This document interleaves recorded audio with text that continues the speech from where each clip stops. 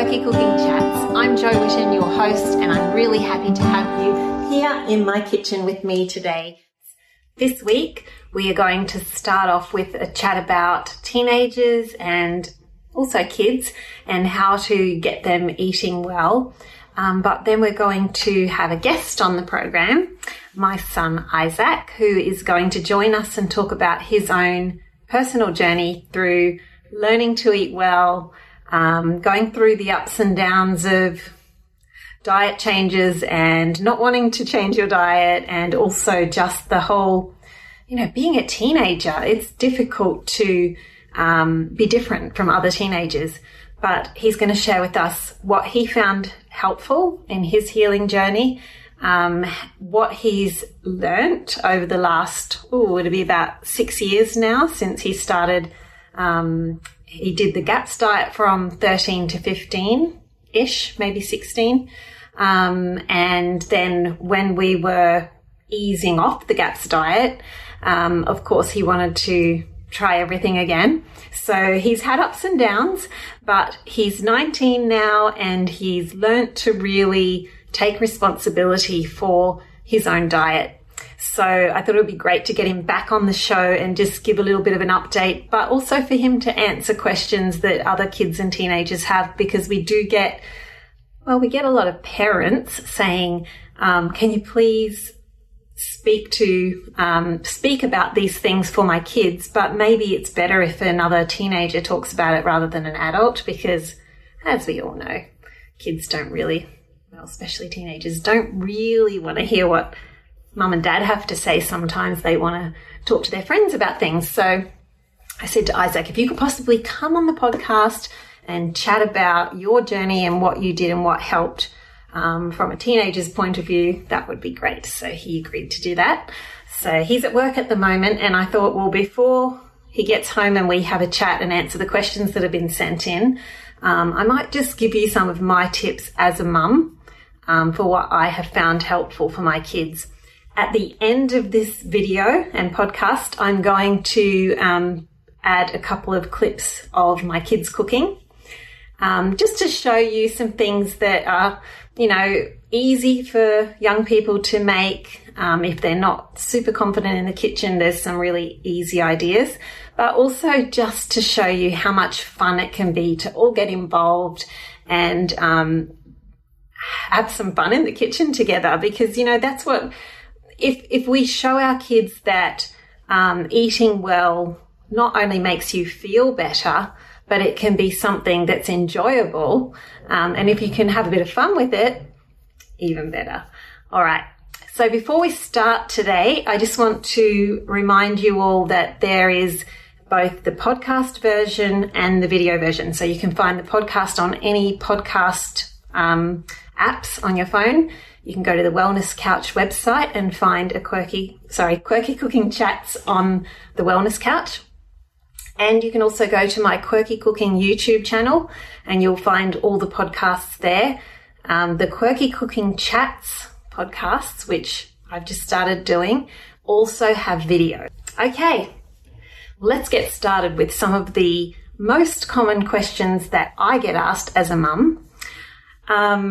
First of all, how do we even start to change a teenager's diet or a young person's diet when they're not always on board?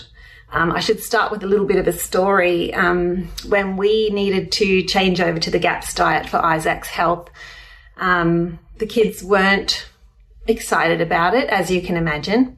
So Isaac was 13, his older brother was 15, his older sister was 17, and the little sister was 11.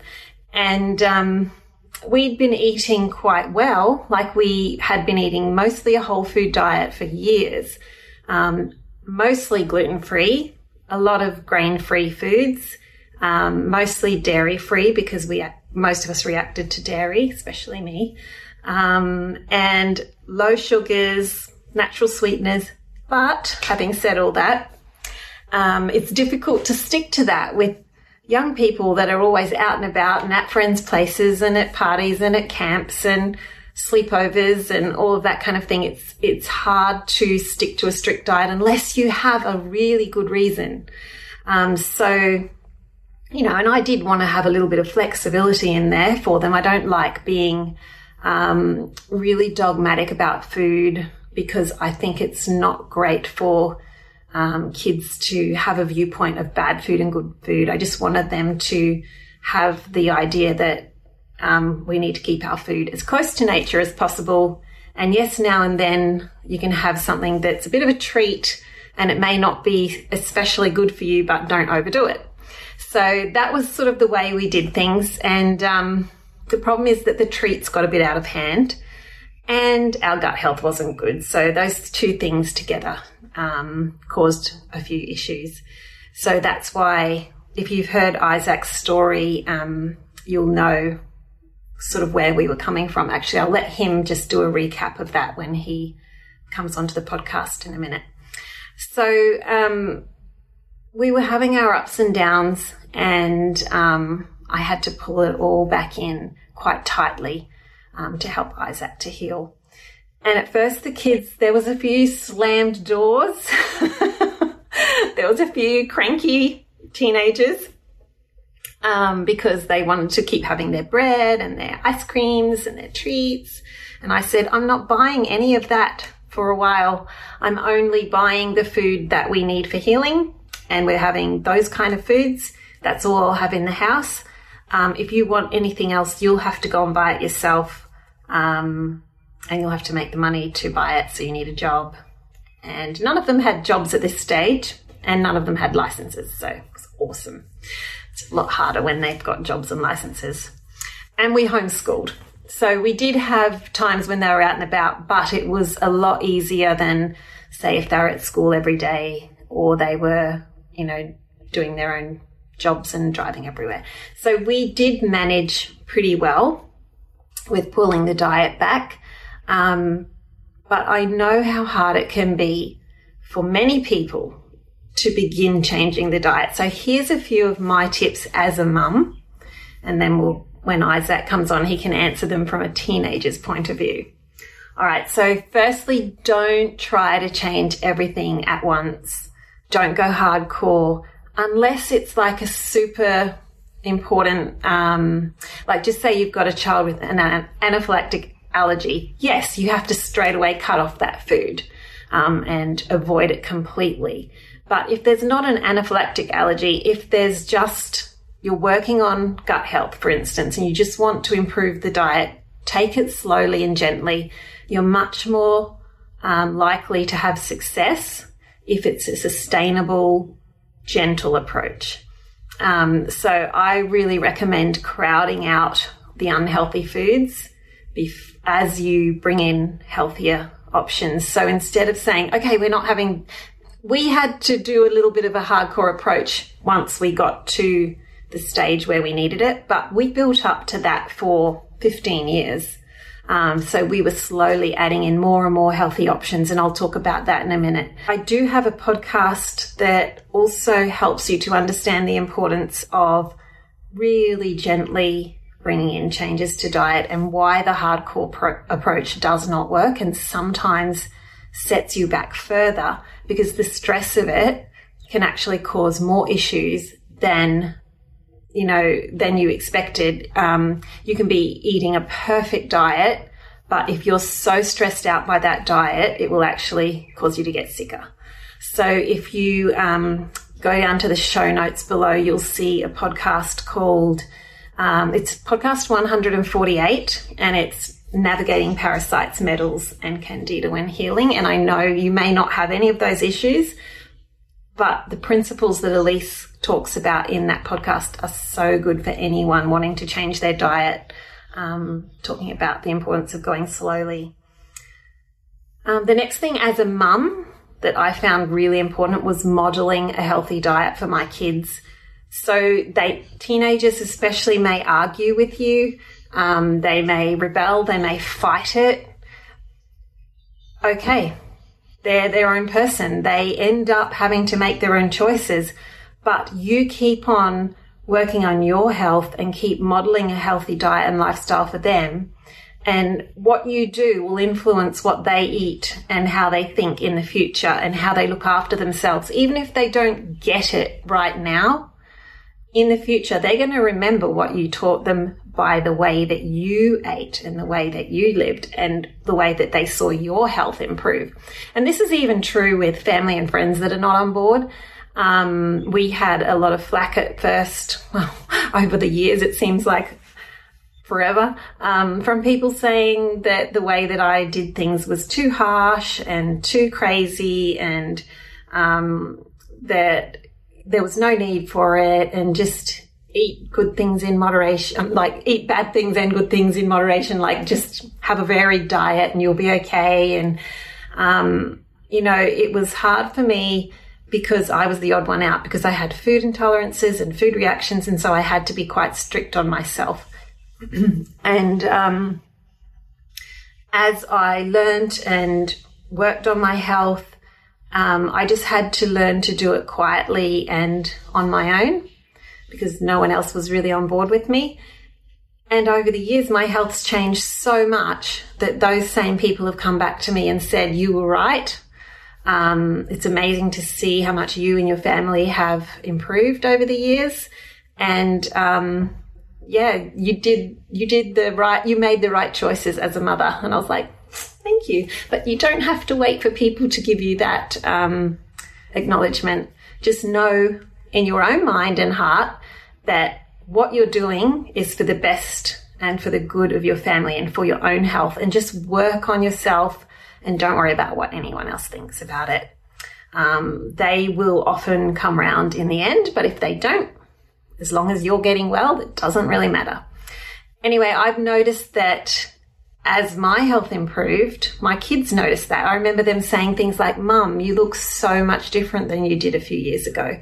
You look so much better. They see that I'm not as stressed as I used to be. They see that my anxiety levels are so much less than they used to be. They see that I'm exercising more, that I have more energy, that I don't have to have a sleep every day. They see that I don't even need to snack constantly like I used to. I used to have to eat every 2 hours because I was really underweight and undernourished, but I couldn't get that nourishment because my gut health was so bad. So now I'll often fast until lunchtime and have 2 meals a day and no snacks, and it doesn't bother me. It actually feels good. So they've seen that change in me. And instead of me being really stressy about diet and you will do this and you will do that, I've tried to keep it quite calm. And, we pulled in when we had to, and then we were more flexible once we could. And that really has worked the best, I think, for us. Just being quietly persistent with healthy eating and not making a big fuss about it, and just bringing in those changes slowly. And I think it's really important to keep meal times happy and enjoyable, so it's not a fight every time you sit down to a meal. One of the ways that I do that is try and have a variety of foods that, everyone will like something. I know you can't always please everybody, but I make a main meal and then I have condiments and things around that will change it a little for different tastes. For instance, sauerkraut, different types of breads or grain-free breads or muffins or cheese puffs or something like that for the people that want the bread side of things. Sometimes nowadays I'll have a bit of, rice or mashed potato or something like that. Then I'll have things like pickles and olives and butter and sour cream and cheese. So they're all there pretty much always in the fridge, and we can sort of add them to meals to make them more appetizing for the different tastes in the family. That's just that's just a little tip that you might like to try. But really just keeping meal times fun and happy. I remember when we were on early GAPS and the food choices were very, there was a small variety of food choices. I would do things like put the GAPS milkshake smoothie thing in a pretty teacup for my, how old was she then? 11, 12. Cassia, she's my daughter that loves pretty things and she's very artistic. And just putting her smoothie or juice or something in a pretty teacup and setting up the table all nice and having some flowers and maybe a candle, it set the mood for her to be happy, and then she would drink it. Whereas she may not have if I just gave her a cup and said, drink this. So it's about creating an atmosphere of joy and peacefulness and calm, as much as creating healthy food. All right, so another tip for you is with your shopping habits. Gradually change your shopping habits so that you don't buy anything that you don't want them eating. If they're going to eat something that's not nourishing and not great for them, then, like I said, let it be on their own head, and they can do it when they're not at home. And hopefully they will learn to appreciate the better food the more they have it at home.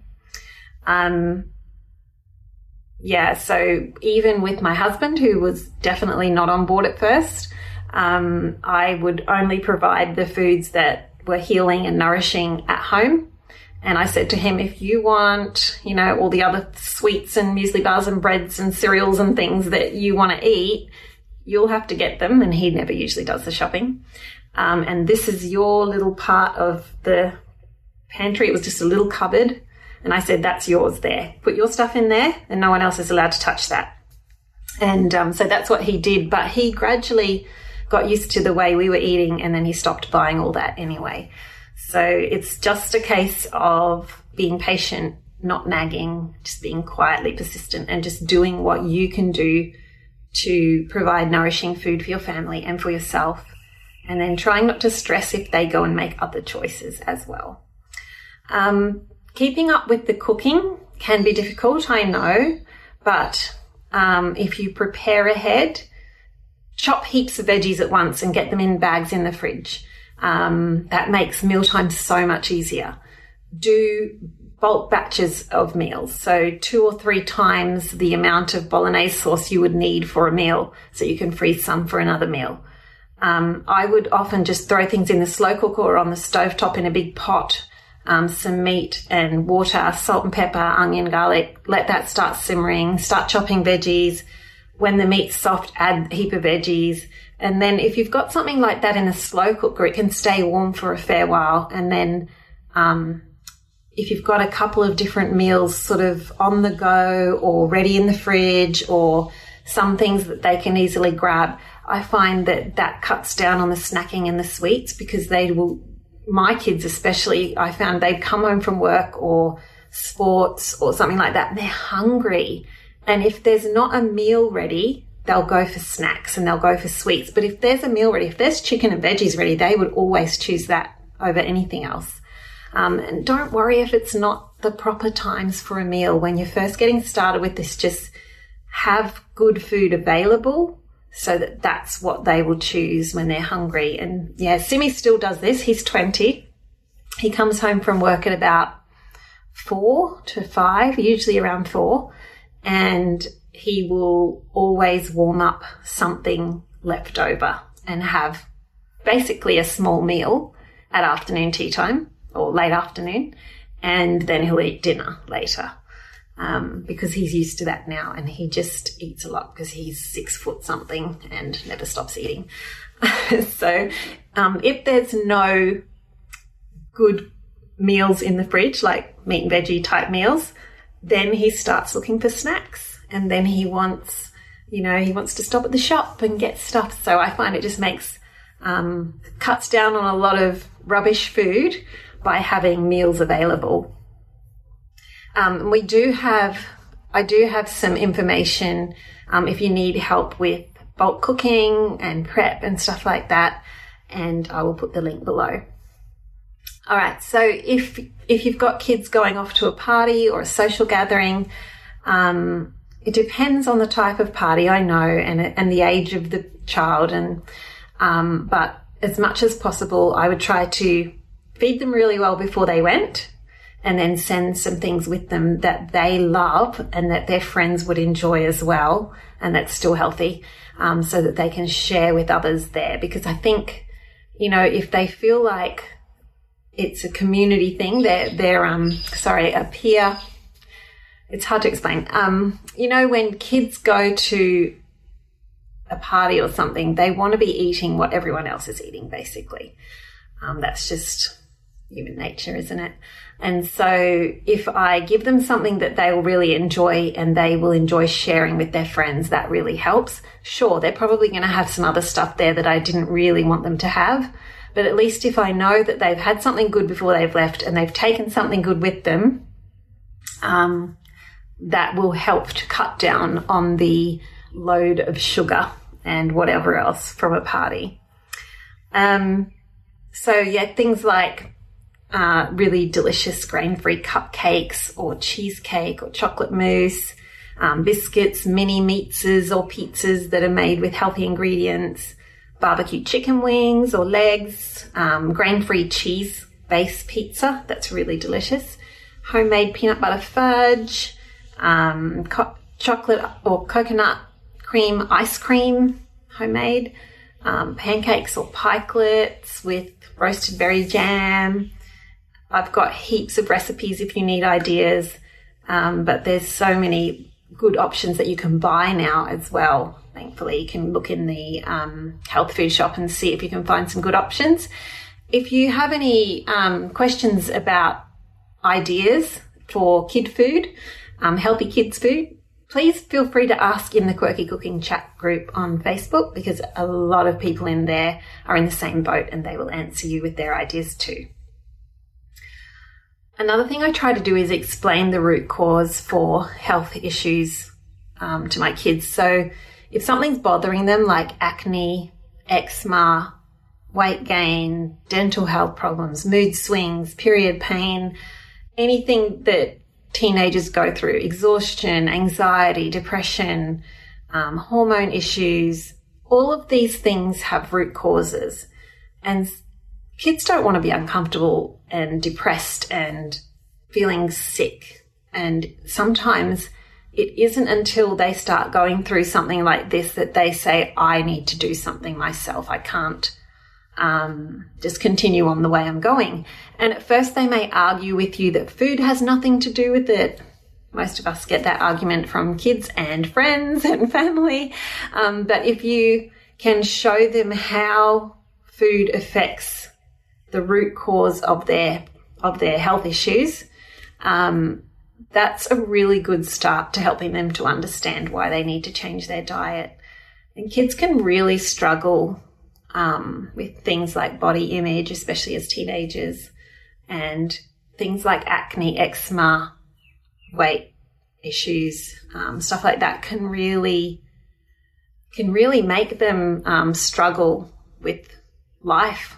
And it can be, for one of my kids, it was a really major cause of anxiety.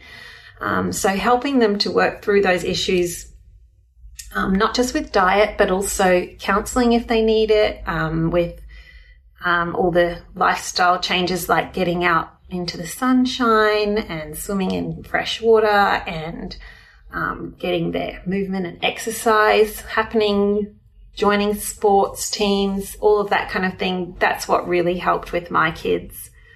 So they're more likely to get on board with diet and lifestyle changes if they know how those changes will help them personally.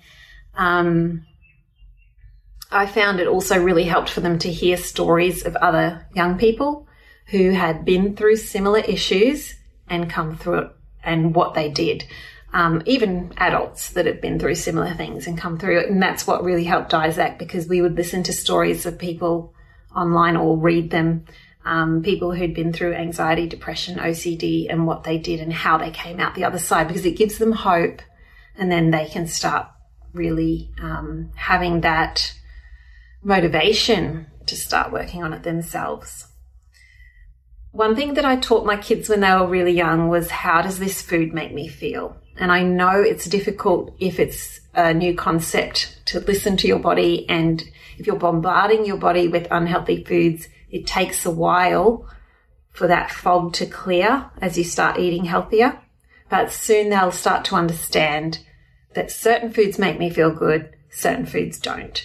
And my youngest, Cassia, learnt this quite young by going to a birthday party stuffing herself with ice cream, hot dogs, milkshakes, lollies, and then vomiting all over the floor in the person's house. So that was rather embarrassing. But she learnt the concept of some foods you may be able to get away with a little bit, but if you have too much of them, you're going to not be feeling well.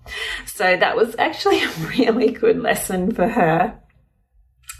So yeah, I think whenever I've seen the kids react to foods, or they've been to a party and the next day they've got a cold or they're sick because they've just pigged out on lollies, I always try to gently say to them, how do you think, how are you feeling? Do you think that the food could have had something to do with that? Or you're just trying to get them to think about it. And I know that, again, they can push that away for a fair while, but as they get older, like you'll see when Isaac starts to chat about his ideas, it'll finally click. All right. Also, it's really good to show them the ingredients in the packets and the lollies and the treats and things that you're trying to avoid, and help them to understand what those ingredients are and what to look for so that they can be proactive when they're out and about looking for something to buy at the shops. They can know what those different ingredients are. We did a bit of a research on chocolate. So if you look at cheap supermarket chocolate and look at the ingredients and research each one of those, and then look at really good quality chocolate or homemade chocolate, you'll see a really big difference. And I did write all that down if anyone wants that sometime. But it's quite interesting, and it makes you go, oh, okay, I think I'll choose the good one. Even if it costs more and it means I have to have less of it, that's also a good thing. I will choose the good chocolate. So helping them to understand labels and understand what's in their food. Also, it's really helpful if they will join in with the meal planning, even if they just choose a meal each per week that they would like to have in the meal plan. And obviously you give them some guidance on some ideas and help them to look through some cookbooks, and let them choose something, and also help with writing the shopping list and cooking the meal if possible. Because they're more likely to eat it if they've chosen it and they've had something to do with it. Keep meals simple as possible. Don't get too fussy with food, because most young people like simple food, and get them involved in helping with it.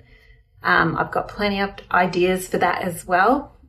If you have special needs kids who are really averse to any changes, I've put a couple of podcasts in the notes below for you. So play therapy for fussy eaters, that's with an occupational therapist. Fussy eaters and how to have peaceful meal times, that's another really good one. So have a listen to those.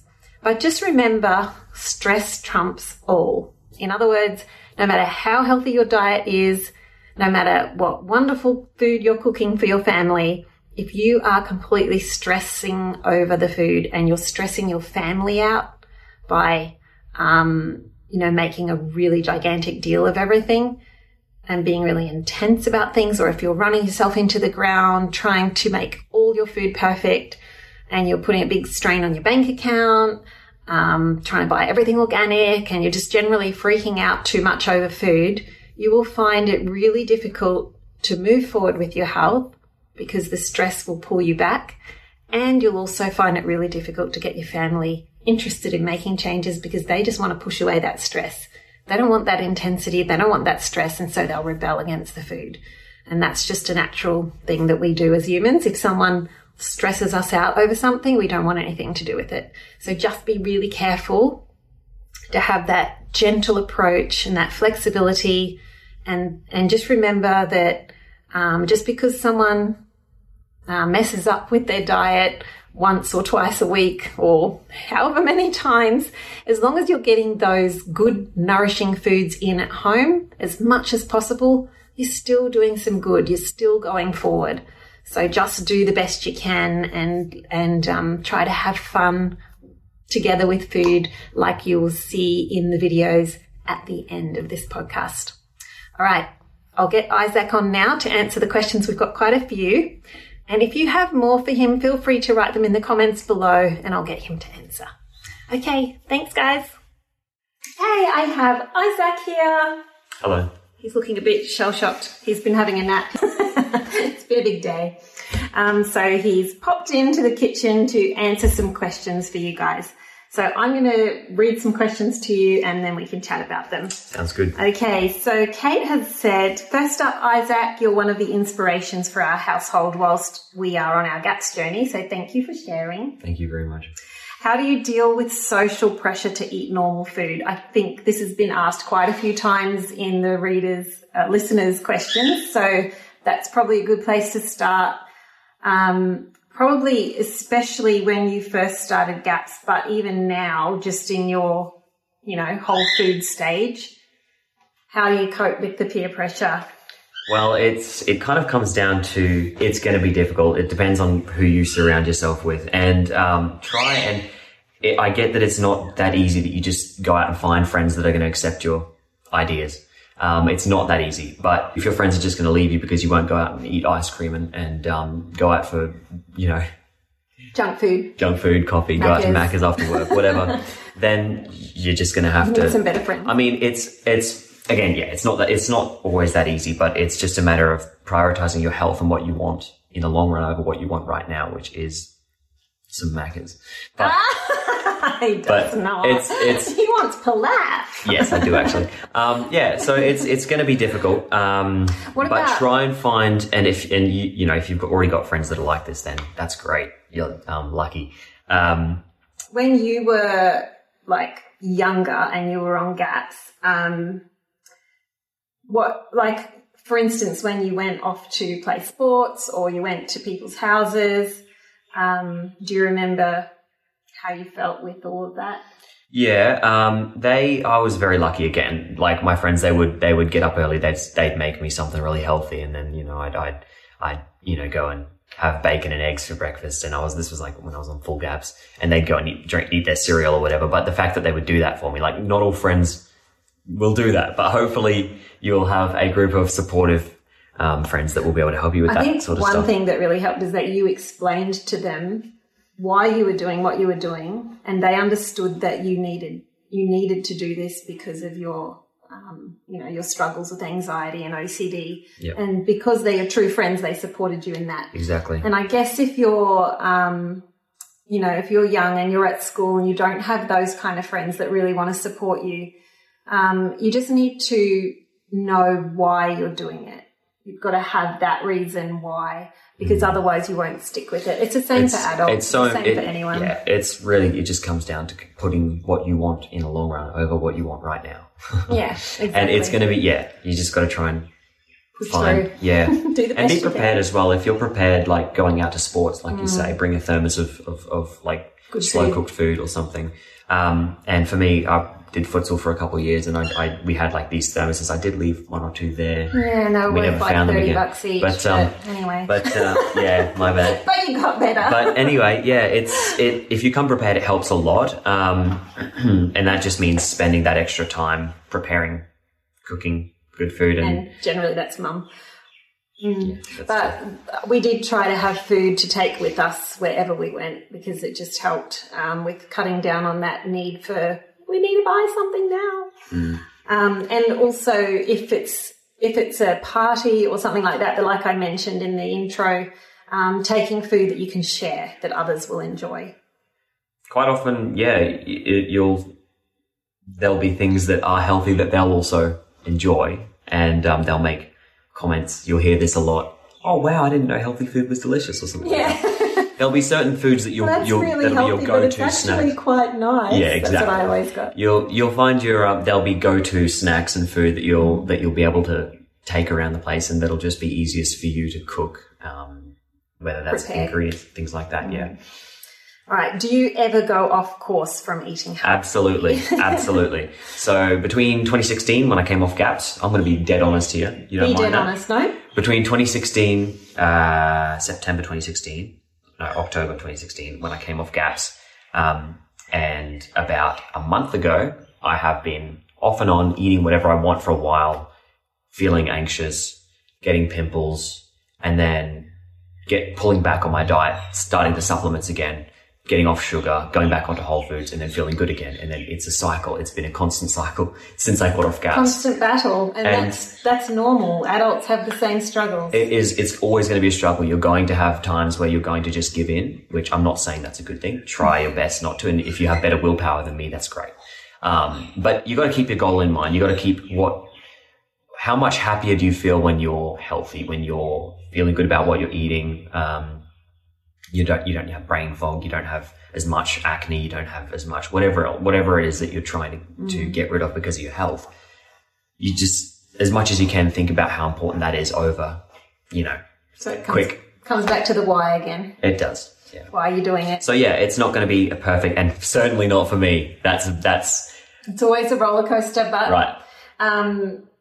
I think what helped for you is you'd done the hard yards and you'd really lowered the level in the bucket. So Absolutely. It's kind of like... And if you have to go back on a diet for even just a few months, do it. Don't be afraid to go back and make that plunge again, because you're lowering that threshold, like you said, with the bucket. After I came off GAPS, I was able to have dairy again without any symptoms for the first time in my life. First time. Okay, you get the idea. Anyway, ever since I was a young kid, I would drink things like rice milk because dairy would give me issues. Constipation. Yes. And coming off GAPS, being able to have dairy again, raw cow's milk, not raw, but you know what I mean, just cow's milk in general. Well, if you can get raw milk and you have your own cow, that is the best. Right. But in otherwise, general, at least not the homogenized. Yes. But yeah, dairy in general, I can now have without any health issues and symptoms. I can eat gluten, but I have breakouts, and it's the same with sugar. If I have sugar, I feel really, really tired. I get really bad sugar lows and I get breakouts on my face. So those I try and avoid. At the moment, I'm not having any of them. Being good. He's clean. At the moment. It's good timing. Good timing. that we're doing this. No, he's been really working on this, and he's seen the difference, like within 1 week of three comments people on three my comments skin, from people at work on his clearness of his skin. So that's in 1 week. Well, you'll find that it's not always about what other people think, but it's more so you'll just find there's these things in your life that you're like, this makes me want to keep doing what I'm doing. This is making me want to stay off sugar, whether that's your energy, whether that's the ability to, I found it, well, exactly. And just in general, just feeling better. You're going to find that you just got to remind yourself of these things, I think. And how did you get back on the healthy food wagon again? Yep. So that was just, wanting to clear my face up again, because it's annoying waking up and 3 or 4 new big pimples on my face. So that's the biggest struggle at the moment. And in other times it's been anxiety. So the anxiety's come back a little bit. That's, never been as bad as it was. Quite a few times over the last few years, he said to me, Mum, I got to pull back on the sugar. I'm feeling anxious. And so it's gotten... When we say sugar, we're talking about even things like coconut sugar, Rapadura, maple syrup. He copes well with honey, but the more processed kind of sugars. See, I think for most people, or maybe a few people, depending on what your health is like, you can have things like coconut sugar without too much trouble. I was, during the COVID stuff, I stayed at home for like a week and a bit. And the whole time, for about 2 weeks, I had no sugar, no coconut sugar. Most I was having was honey and a bit. No snacks when you weren't. Because I wasn't going out to the shop after work or anything like that. Yeah. And so... my face cleared up really well. And then I had coconut sugar in chocolate pudding that I made. And then the next day I had a breakout, and it's like, it's just coconut sugar. But it just depends on... Yeah. And that's all learning to listen to your body and learning what foods do to you. They may not do to someone else. And I know it doesn't seem fair. I've had to say this to my boys so many times, but we just want to be able to eat like everyone else. I'm like, I'm sorry, but you probably never will be able to eat just anything you want, because it's sad, but that. People need to realize that eating junk food isn't going to be the thing that's in your life that's going to be making you the most happy. So exactly. if you can understand that you can be eating healthy food and be going on with your life and having just as happy of a life as anyone else, that's a big thing. Yeah. That was a big thing for me. Yeah. because you don't have to, you fear of missing out on the parties and the birthday parties and the, social gatherings with your friends and whatnot. But if you try and put that fear of missing out aside, which is not, it's easier said than done, but. Well, generally when you go to a social gathering, there's something you can eat. And I always make sure quite often, if you go and buy stuff from the shop, sometimes or you I have make to go hungry something. though. Sometimes you do. Sometimes you do. Okay, so what impact has GAPS had on you in your life today? I'm off medication, so that's the big one that I use to advocate GAPS. By the time you were like 14, I think it was. Yep, so it was 14, just turned 14 a couple of months after, and I came off my medication, which was a very small dose, like half a tablet a night of a antidepressant, and that was what was helping me sort of crutch my way onto GAPS off of the bad stage of OCD that I was in.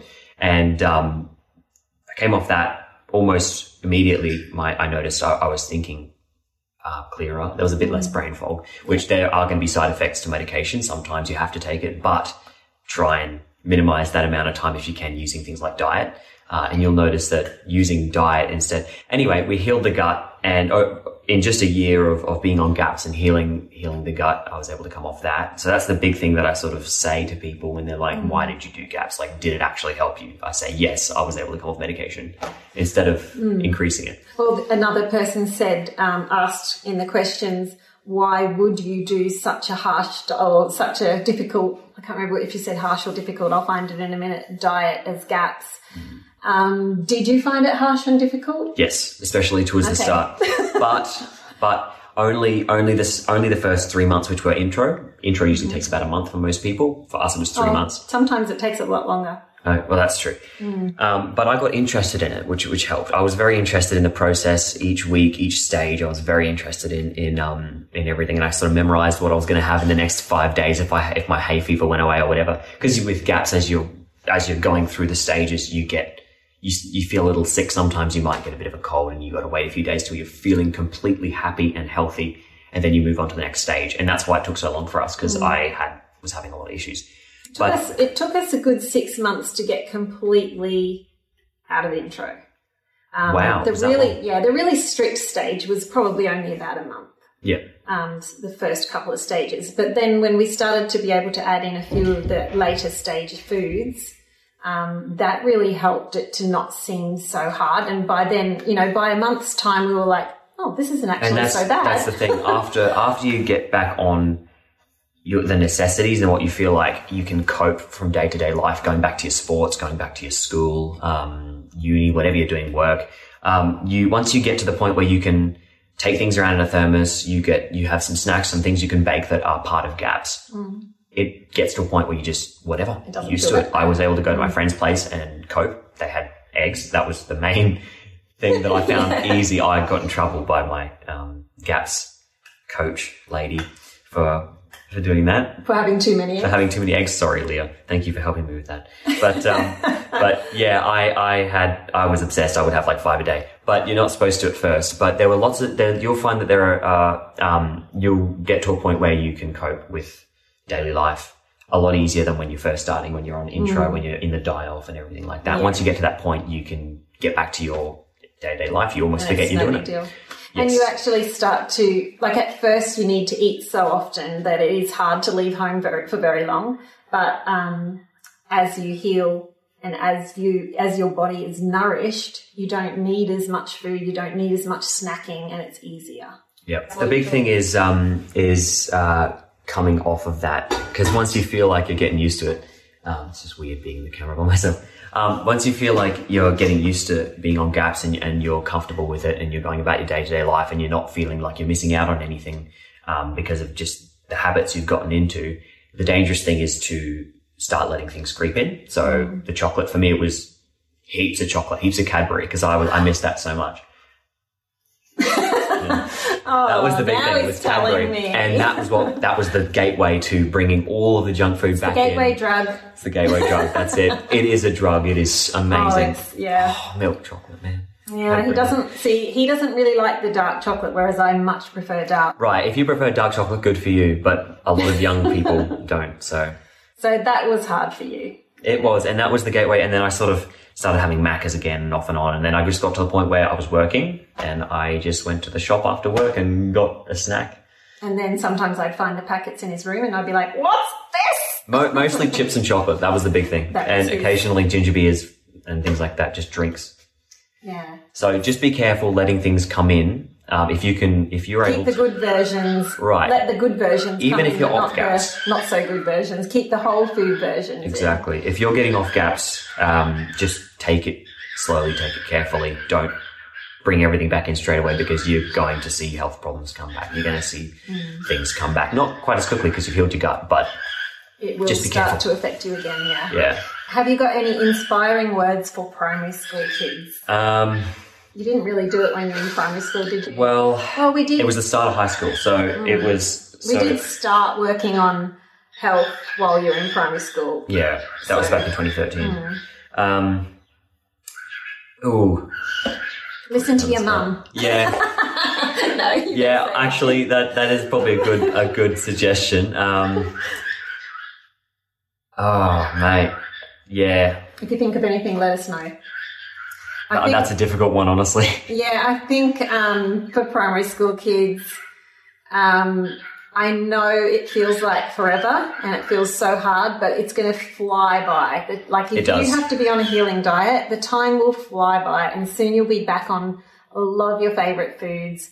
And you'll be amazed at how many of your favourite foods that were not healthy you can make in a healthy way. And if you get involved in the cooking a bit more, I think it helps as well because if you feel you have more of an appreciation for what you're eating, albeit it's different from what everyone else is eating and it's more healthy, might not taste as good, but it's a lot better for your health. It does taste as good.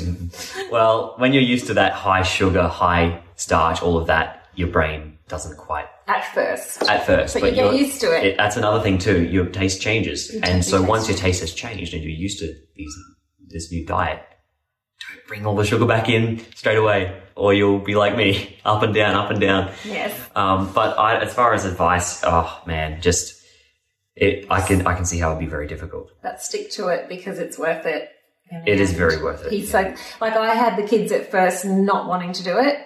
And then after we'd been on gaps a few months and we'd seen the big changes, they were thanking me and saying, thank you for helping us to do this. And they were glad that they did. Because most parents just put their kids on medication and they don't actually look into the root cause of things. Well, most parents don't know that there's an option. Not most parents, but a lot of parents feel like the only real option is medication. They don't realise the power of food. And it's not really taught by... a lot of doctors, a lot of professionals don't really tell you how powerful food is, but we experience that for ourselves. Absolutely, yeah.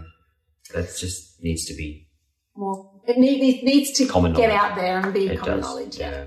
All right, so we've kind of answered the next question, which is how being on this diet has affected his decisions around food, and does he go against it or stick to it? It's a bit of it's good to have that knowledge and the experience that because you've done it, you've done the diet and you've seen the results that it has. So it's definitely affected my decision in that way because I know more so now to make the right decision because I know why I'm doing it. Yes. Because of the experience. But that doesn't mean I don't mess up and I don't make the wrong choice sometimes. It's just what's going to happen. You're only human. That's right. Try your best. Okay, what age did you start? Oh, Kate's asking me, what age did you start letting your kids have free range in terms of food choices and how do I deal with resistance? I think it depends on the context. Like if you're at a party do you have free range now? Not really. You kind of do because... Those of us that are out well, that's right. Working. You can go and buy your own food anytime and I won't know. But when they're younger, if there's not any major health issues and you're at a party, you may say you can have 2 things or 3 things from, the lollies and the cake and everything. But I also want you to have some of this. And so you've taken something healthier.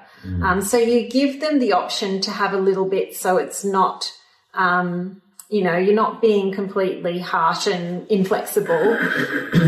But that's more for those who are not having major reactions to food. So with Isaac, it was, having those terrible bouts of anxiety and OCD. So we had to pull right back for a while. And then once he was feeling better, then there was the bit more flexibility coming in. And like you said, that can be an issue because then you start being too flexible. But this is something that kids have to work out for themselves as you grow up. You have to learn these things. Yeah. You've got to figure out where your balance is. In the perfect world, we have perfect self-control and we always make perfect food. We always feed the white dog and not the black dog. We always, but there's going to be times where you're going to be very, very tempted. And if you can resist that, that's great. But not everyone can every time. And so that's normal. And it is So don't normal, beat yourself up if you do mess up. but try and do the right thing next time. Keep working on it. Yeah.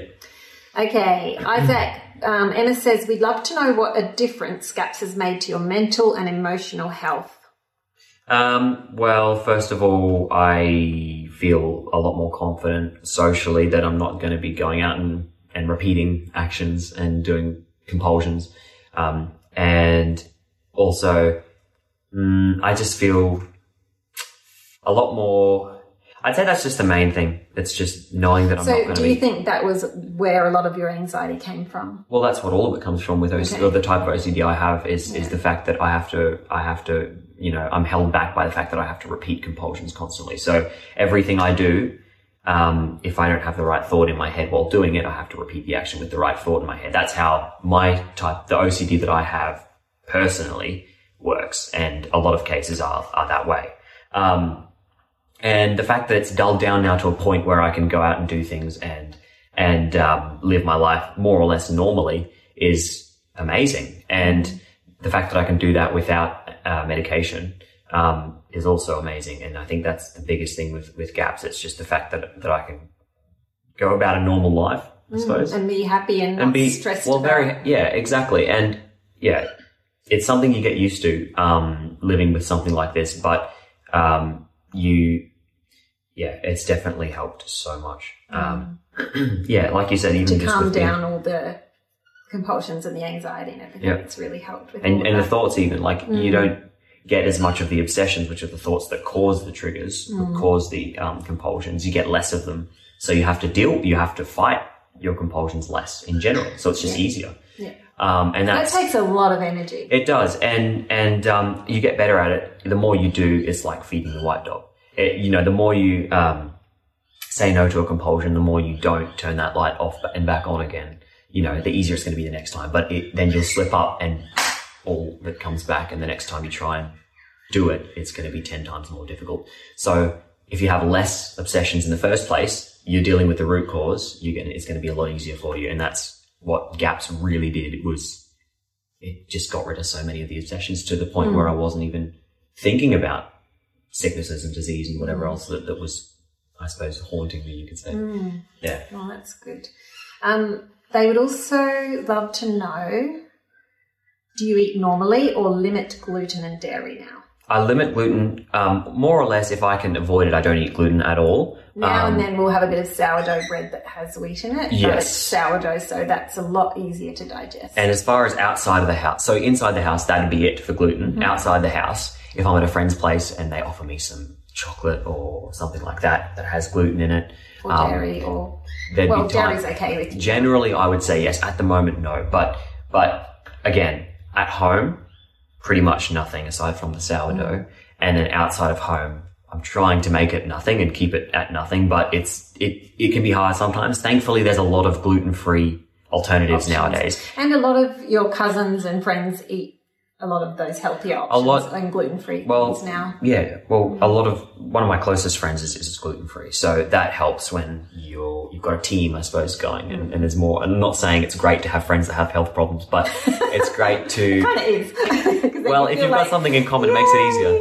So, yeah. So definitely, outside of home, I try to avoid gluten in general. Dairy, I just go nuts. I do not regulate my dairy at all nowadays because generally it doesn't give me trouble. Yeah. So, like you say, it's just the type of milk, the type of dairy.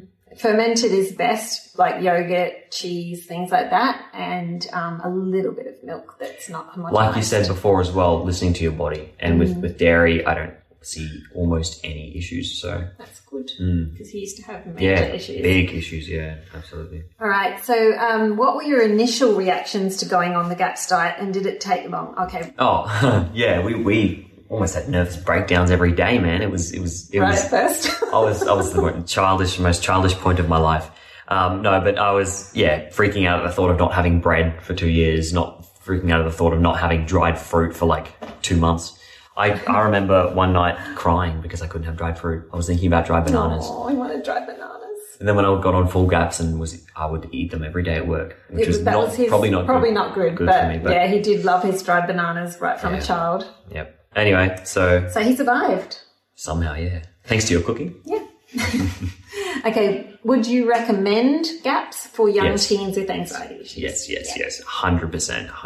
I'm glad I did this as opposed to keto or anything else. Looking at, I think the deep clean, the deep heal of the gut, I wouldn't have gone any lighter. In hindsight, I'm sorry. Yeah, hindsight, is that the right word? Yeah. Mm-hmm. I'm very glad that I did the full 9 yards and not just paleo for a few months and saw how I went. I'm glad that we did the full gut healing diet. Yeah. Okay, Anita says, I'd like to hear him talk about rebellion and how he's come to realise that straying from what you've recommended doesn't do his body any good and how it makes him feel or react. Yeah, I'm glad you've touched on that, because it is so tempting for young people, teenagers growing up, and even before teenagers, to think that they know better.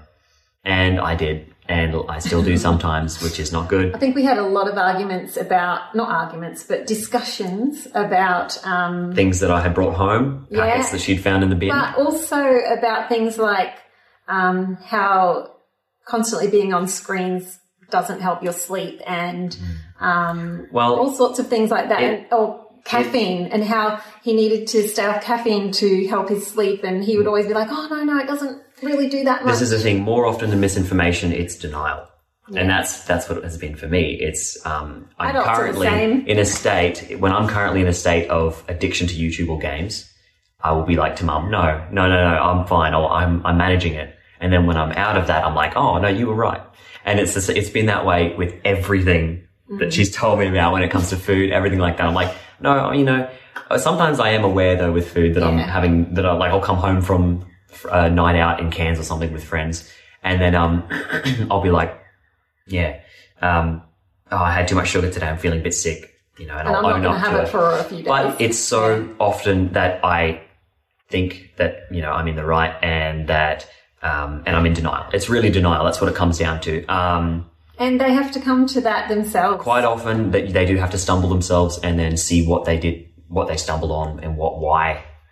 That's just and it's difficult to tell them. Sometimes they have to find out for themselves. Otherwise, they're just going to keep denying it.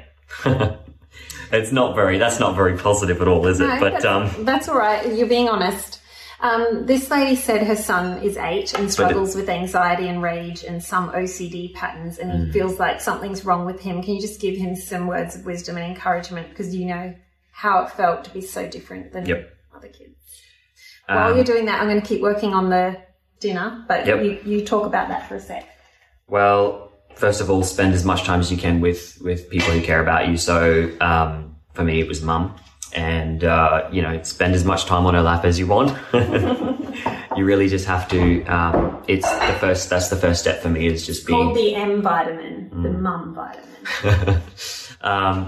You gotta, try and spend as much time, because there are so many people that care for you, and knowing that there are people that might not be in the same exact position as you, but wanting to help you and wanting to do whatever they can to make you feel better and take you out of that situation that you're in, helps a lot. So that's one thing that I can say is very, very, very necessary. After that is try and listen as much as you can. If you're struggling with food, just try your best to listen to what advice your parents have, because quite often they have amazing insight. So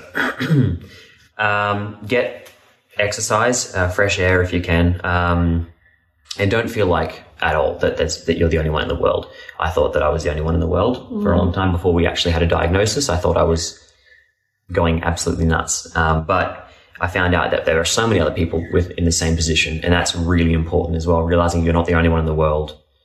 And also realizing that other people have been through what you are going through and have come out the other side better. If you think about it as something that's not part of you, you'll realize there isn't anything wrong with you. You will have this, you may struggle with it for the rest of your life, but you will find ways to live a normal life. And so there's no need to think that there's something wrong with you and that you can't, that you're worse than everyone else. You won't live a normal life. No, that's absolutely not true. So yeah, as much as you can remind yourself of that. Yeah. And you will get through it. That's the other thing. I thought I'd never get through it. I thought this was a dead end in my life. I thought I'd never be happy, symptomless, normal, living a normal life. And I mean, who says I'm normal? But, you're better than normal. A lot better. And that's the thing. You just got to realize that despite how you feel right now, we're tempted to think that this is it. My life's not going to get better. I'm not going to improve. My health's never going to go up. It is. Seriously, it is. All right, next question is, actually there's a few people have asked, how long did it take you to start feeling better once you started GAPS? So initially there was a lot of relief from the, not to get off the topic of GAPS, but from the medication initially, because it sort of took that edge off.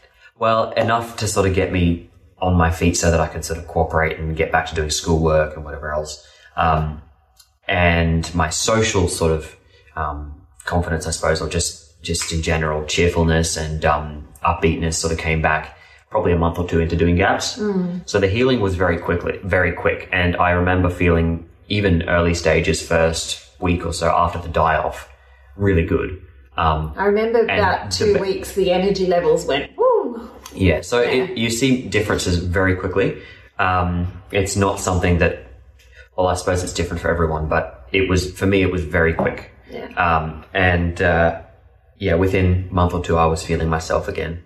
And up until I got off GAPS. And then a month after that, I did have some anxiety come back because I got so slack with my diet. We were discussing this before, and Isaac can't remember the details, but as the mum, I remember a lot more, and probably because it's been drummed into me from talking about it so much. I remember the first couple of weeks like the screaming and crying definitely went down. That was heaps better, but it was like he was walking around in a daze because of the medication. He was very zoned out a bit, but he's picked up really, like I reckon around the 2-week mark he started to really pick up, and you started to see him laughing and smiling and joking around, and that started to come back about then with his energy levels and stuff picking up. How old were you when you started work? I was 13, turning 14 the next weekend. So that would have been... So I was 13 for 2 days, my first 2 days of work. So you would have had probably a good 6 months of GAPS by then, is that right?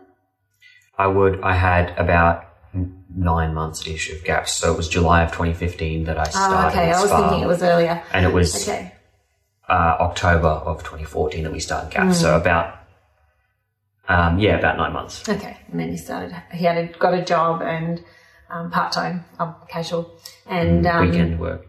Yeah, and did really well with it. So, yeah, it takes time. Like, don't expect to be completely well overnight. Like, it takes time to start seeing the changes kick in. But I do remember at about 6-month mark saying to the psychologist, he's improved so much, but I'm really scared that it's just the medication. And if we take him off the medication, he's going to go right back to where he was.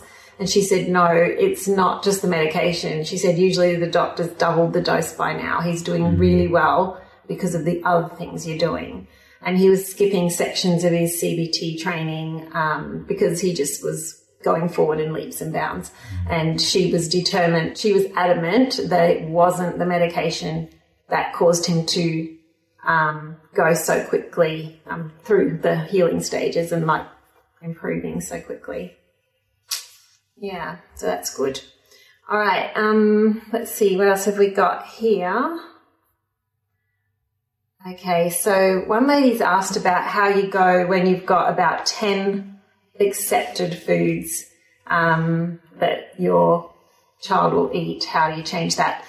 We didn't ever have that problem, so really that's something that we've talked about in podcasts about fussy kids and kids with developmental disorders and stuff. So I'll put the links to those below because it would be better to listen to those ones where I've talked with an occupational therapist who's a GAPS practitioner, and I've talked with a specialist in helping fussy kids. But my main tip would be to start getting those healing foods in just slowly before taking out all their favourite foods. Just start bringing in some meat stocks. Even if it's just adding bits to food, start bringing in a little bit of the juice from sauerkraut, just a few drops here and there in their food. So things like that will start to change the microbiome and start to heal the gut, and will begin to change their taste. So I will put links below to much more information on that. Okay, so Philippa says, thanks, Isaac, for agreeing to do this. My question is, what would you say to a young person who doesn't think that gut health or diet has anything to do with mental health? So I've dealt with a lot of people like that, my own friends. And at first. well, some of them even now. Okay. And it's a lot of times it's because they've never had a health problem that they have associated with diet. They've never had something that's sort of been a wake-up call to them. Quite often it's going to be down the track further, if at all. Some people are lucky. But you just kind of have to be able to ignore it, because they're not going to, every time you bring up health, every time you bring up your journey, what you believe has helped you, what has helped you, they're going to, say something passive aggressive, or they're going to, well, not always, but they're going to find it cringy and roll their eyes. They'll roll their eyes. And, you just have to be able to, not let, you got to try. As my mum says, water off a duck's back. Right. Don't let it bother you too much, because, they unfortunately will probably realize that at some point. Hopefully not, but at least if they could get on board, that would be good. But yeah, some people it's to do with the fact that they've never really had an experience that's taken them down that journey, that road. I'm not sure. She may mean if it's her own young person who doesn't agree with her that gut health and diet will help their mental health. So as a mum, do you want me to answer that? Yeah, I think it's probably better if you answer that. I would just be bringing in the healing foods little by little into the family diet without even making a big deal of them. If you can, when, there's what they call in parenting teachable moments where your child is really open to you and you're having a good conversation and the attitude is good and you're feeling close. Sometimes that's a good time to have a gentle chat about something that say, I just want to explain why I'm doing this or why, whatever. But as it comes up in a conversation at the right time, explain things. Other than that, you just do your quiet persistence. This is my catchphrase for life, I think. Quiet persistence. Just keep bringing in those healing foods, and just keep, as the opportunities arise, explaining how they can help, but not in a nagging way. Just when it's the right time, and really, they may be resistant to it at first, but you kind of just have to show them that it's. I don't know what I'm talking about. What you can do also is go online, find stories like Isaac's, read them out to them. This is one thing that I did when Isaac was really bad right at the start, and he would just lay there screaming and crying all the time. And I started searching the internet for stories of people with OCD who had healed and learnt to deal with it, but also come out of it by working on natural health. And so I started reading him those stories, and I remember one day he was laying on the floor crying, and I started reading him this guy's story who really worked through OCD and come out the other side, had a normal life, had a job, and was doing really well. And Isaac stopped crying like that, and he sat up and he said, "You mean you can get over this?" And I said, "Yes." I don't remember saying that, but... I remember it so clear. And it was like a tap switched off. And he hopped up and he was like, "Oh, okay." And he stopped crying like that. And I feel like that was the turning point, because he was realising that there was hope. Like you said earlier, when you think you're the only one and that there's nothing that can be done and you feel hopeless, that's a terrible place to be. But when you realise, people do heal from this, people can get through this I think and have a normal life, that's so important to get a diagnosis as well, because once you know what you're dealing with, you'll be able to find people with similar stories. And that was the problem with me at first. I didn't realise we didn't know what it was, because it was just this strange superstitious behaviour that I had. And we knew no one. Almost ritualistic, and it became, we knew, exactly, because I mean, when you say OCD, people say, keeping your room clean and washing your hands a lot. The sort of more OCPD associated not symptoms, but characteristics. And then, it ended up being a lot of research that you took on to figure out that as actually, people have different symptoms with OCD. It's not just. And you had pretty much all of them. Oh, well, yeah, it did make a gigantic difference for Isaac and a lot of other people. Yep. So I think sharing stories from other people really helps. 100%. Yep. Okay. Lisa says she would love some advice on how to help teenagers move to gut-friendly foods. Making healthy swaps, like as a mum cooking for teenagers, making healthy swaps in your meals as much as possible and getting those healing foods in. I will link to a couple of things in the notes, but this is like a whole another subject. It's like an actual talk that I do where I talk about how to swap out the less healing foods for the more healing foods, and maybe I could find you some links to where I've talked about that already, and I'll put it in the notes below.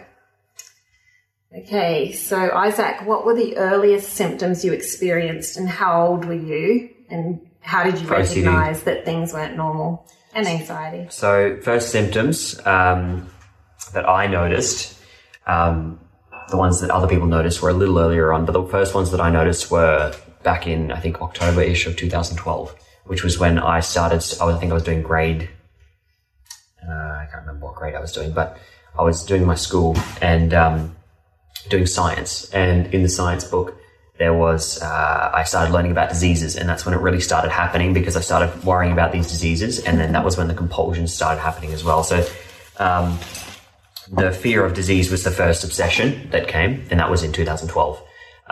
He'd be, because we were homeschooling, and he'd be sitting there. It might have been 2013, actually. Working on his schoolwork, and he would have to write in his book about these diseases and things. I couldn't bring myself to, write, because I would be worried that writing it down alone would give me that disease. He would start crying, scribbling it out, rubbing it out, and I'd be like, what are you doing? I couldn't understand what was going on. Yeah, I would end up rubbing it out and writing it back like multiple times before I was happy with it. And I wouldn't get much work done. That was from the time you were about 11, I think. It was probably, which was... So that was around the time that I think about it, there were more things. Even when I was going to school at Jubilee. When he started going to school, he would do things like trying to put your socks on, you'd freak out at the...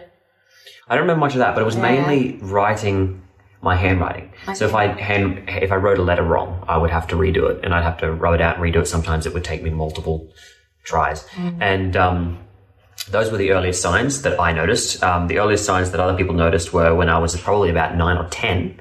I would have to over-explain myself. So every time I would say something, every time I would say something slightly wrong, I'd be in fear of lying. So I would have to re-explain it till I was perfectly, And he would just go at it from every single angle for ages, and you'd be like, okay, I get it. Okay, you can stop now. Okay, you can stop. And even with like particularity with Lego and things like that, me and my brother used to build Lego, and he would get one thing wrong very slightly. I would lose the plot because I was very particular. We learned not to give them a Lego set to share because Isaac wouldn't let his brother near it, and he would put the whole thing together. All the stickers had to be exactly right because the other brother is kind of slapdash. We completely. So that would have been like 7 or. Yeah, so that would have been about 8 even. 8-ish. Those were the earliest manifestations. I also remember earlier than that things. Looking back now, like just he was very he would scream a lot. He was very. like right from the time he was really small, he would have food reactions like from ice cream or something like that, where he would be really constipated for a week and really lethargic and just laying on his bed. I remember a friend when he was probably 5, saying to me, like making comments about how he was always doing the sort of like the explaining thing, but always telling you stuff and loud and very intense and screamy and sensitive. And she was just like, whoa. And I didn't know anything about, you know, developmental disorders or anything. I just thought it's his personality. So, so it's interesting looking back. Yep. All right. But when he was 13 was when the really major stuff started. That was, I think it was late June or early July. And I remember the exact day. I had some friends over at the time. That's another symptom, actually, well, not symptom, but... quirk. Yeah, he remembers numbers, dates, times from the time he was tiny. I have a lot of gaps, though, where I just... miss things miss things out. But I remember, I had some friends over and I was performing a compulsion, which was walking up and down the driveway, and one of my friends said to me, "What are you doing? Do you like walking?" And that was really funny. I remember I went and it was about lunchtime that it hit, and it was so sudden. Because I had about about 9-10 month break from when it was really bad in 2013 to when it hit again in 2014. And I remember going, I'm going to go have a rest because it was getting so bad I couldn't do anything. And that was it. That was pretty much over the course of the next month was the worst. And then we started really working on it, and that's when it started to get better. So there was about a month of really bad before she was researching and looking into solutions. I didn't know what it was. Right. That was the big thing. We didn't have a diagnosis. We didn't know what was going on. And then after about a month, we started really working hard on it. And that was when we started to see improvement. You're right. Once we knew what to actually work on. A lot of people have asked about, not in this chat, but before, have asked about pandas. The symptoms are very similar. So maybe he did have pandas. He wasn't diagnosed with that, but the cure is the same. So whether he did or not, it probably doesn't really matter. The cure is still gut health. So, What was the hardest part of GAPS and how did you overcome it? Hardest part of GAPS was probably the first few days, if you're talking time-wise, because of the die-off. So I think it was the second or third day of having no sugars. No starches. Just the meat broths and slow-cooked meat and vegetables. Was, so I had no energy. I felt like my limbs were falling underneath me. I couldn't run out and play soccer. It's like achy flu feeling. Right. Yeah. Probably just like that. You've had a flu and you're really feeling weak before you've, completely gotten better. And it lasted for a couple of days, and one of the days in particular was really bad. I just felt like laying around the whole day, pretty much what I did. Couldn't focus on schoolwork. So that was time-wise the hardest. The hardest part food-wise was probably dried fruit. For some reason, that was my biggest craving in GAPS was dried fruit. And it was the first couple of weeks where I was really craving dried fruit. Probably because we were already a whole food family, so dried fruit was kind of our lollies. True. So, it's still quite a lot of sugar in dried fruit. It's funny because my cravings for processed sugar, cane sugar, went away very quickly within the first few days. And then my cravings for fruit sugars took a lot longer to go away. And so I guess it's just because my body's like, at least give me fruit sugars, And then there was the social aspect of it, which was finding it difficult at first to go to my friends' houses and have a social life on intro GAPS. Those were the 3 hardest parts, I think, of starting GAPS. Yeah.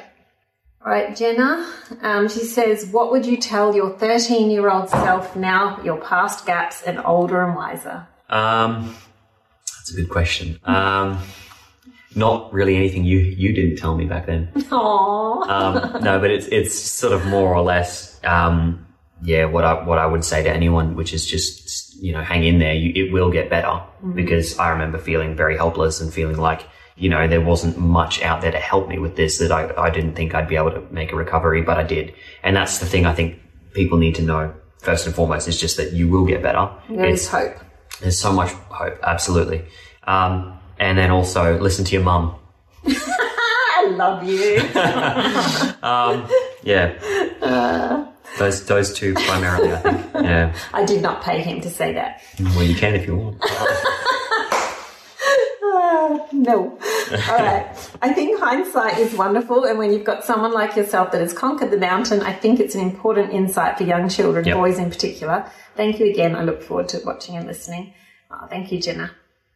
Okay, Elizabeth says her son is 12, and whilst on a strict diet, he does well, but he's always waiting for the day that he can finish the strict diet and no longer need to be on it. Yep. She tries to gently coach him that eating well is for life, and wouldn't he rather feel happy and well than sink back into extreme anxiety and OCD? He literally cannot function when it's bad.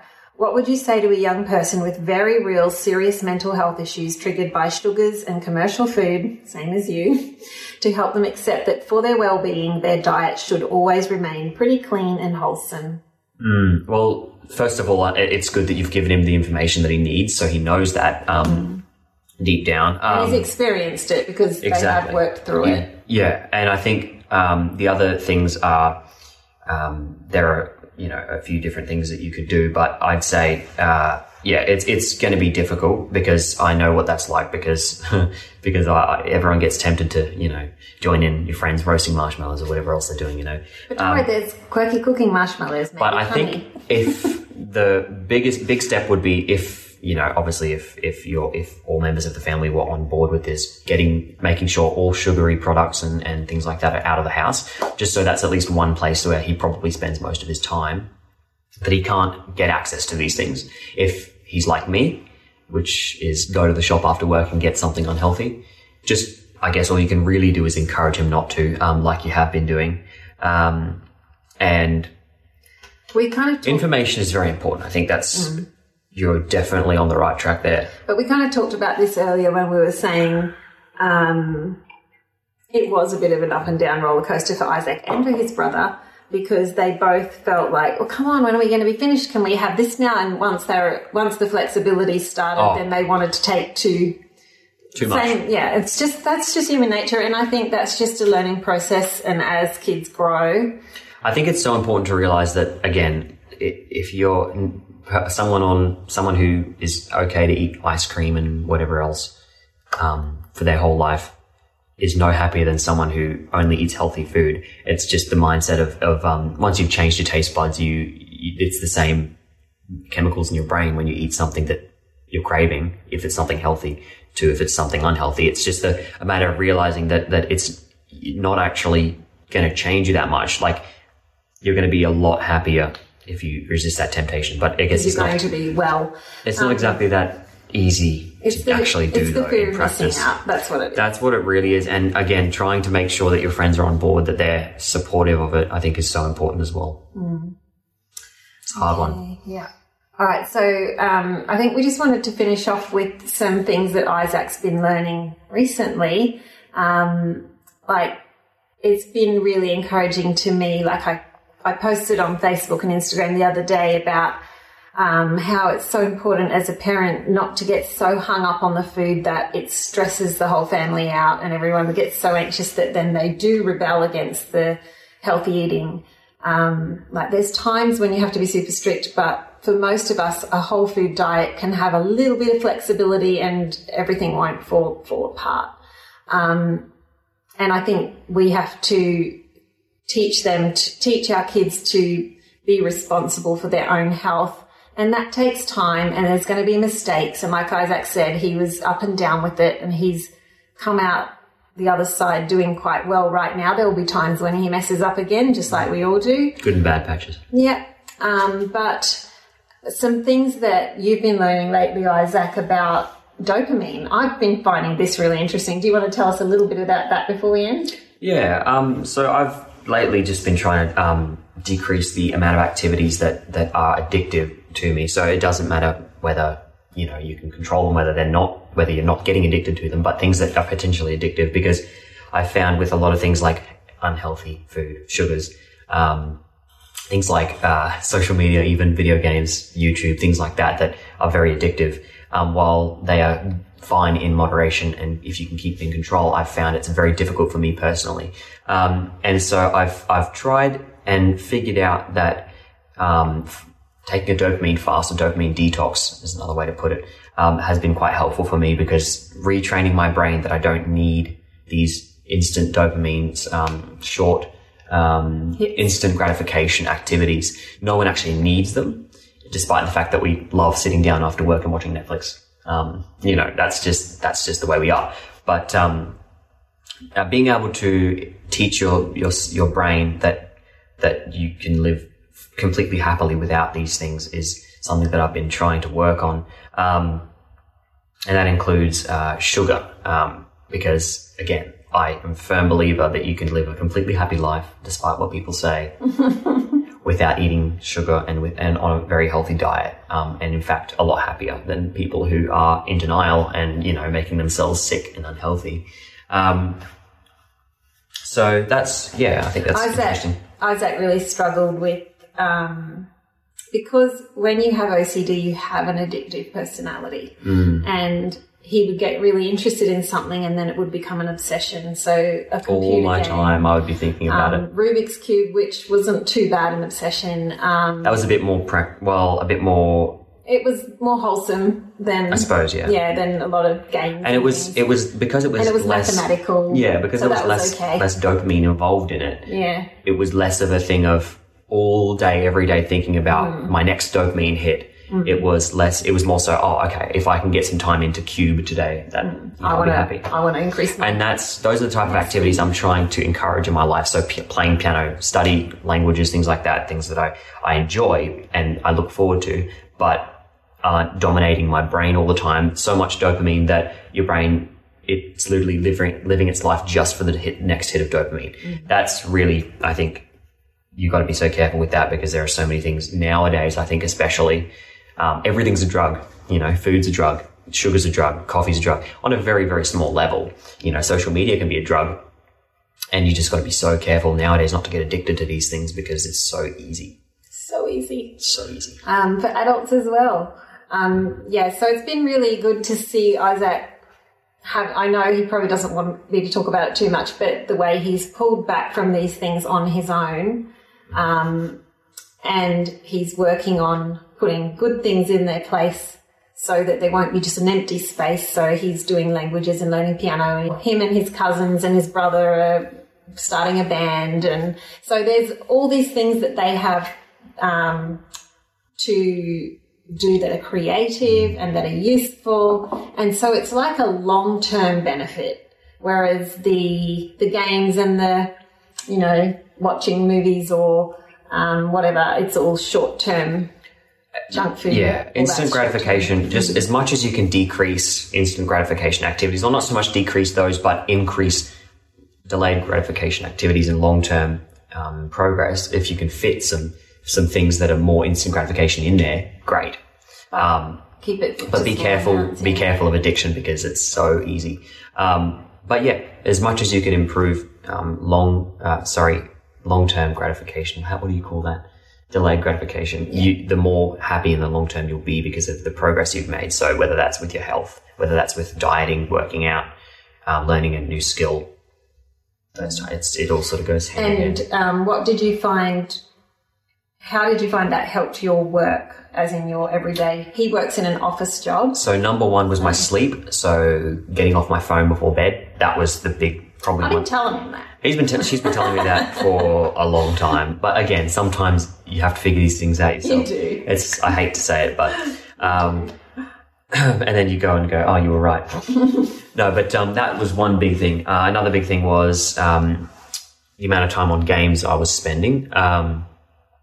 I have spent a good chunk of my money on gaming gear, and it gets to the point where it gets in the way of the skills you actually want to learn. And rather than thinking about, well, if I do half an hour to an hour of study today in Japanese, I'll be, that much better later on. You just sort of go, forget it, I'll do some tomorrow. And anyway, any kind of sort of, that sort of thing I think was helpful. It's been very helpful. I've had a lot more time for, what I really want to get good at. Yeah, it's been good. All right. Well, I think we've answered all the questions. So thanks, guys. And if you want to contact Isaac at all, you can probably contact him through Instagram. Yeah. What is it? Isaac J. Whitton? Isaac J. Whitton, or even Facebook, but I don't get on there that much, but you can contact me on there. Thank you, Isaac.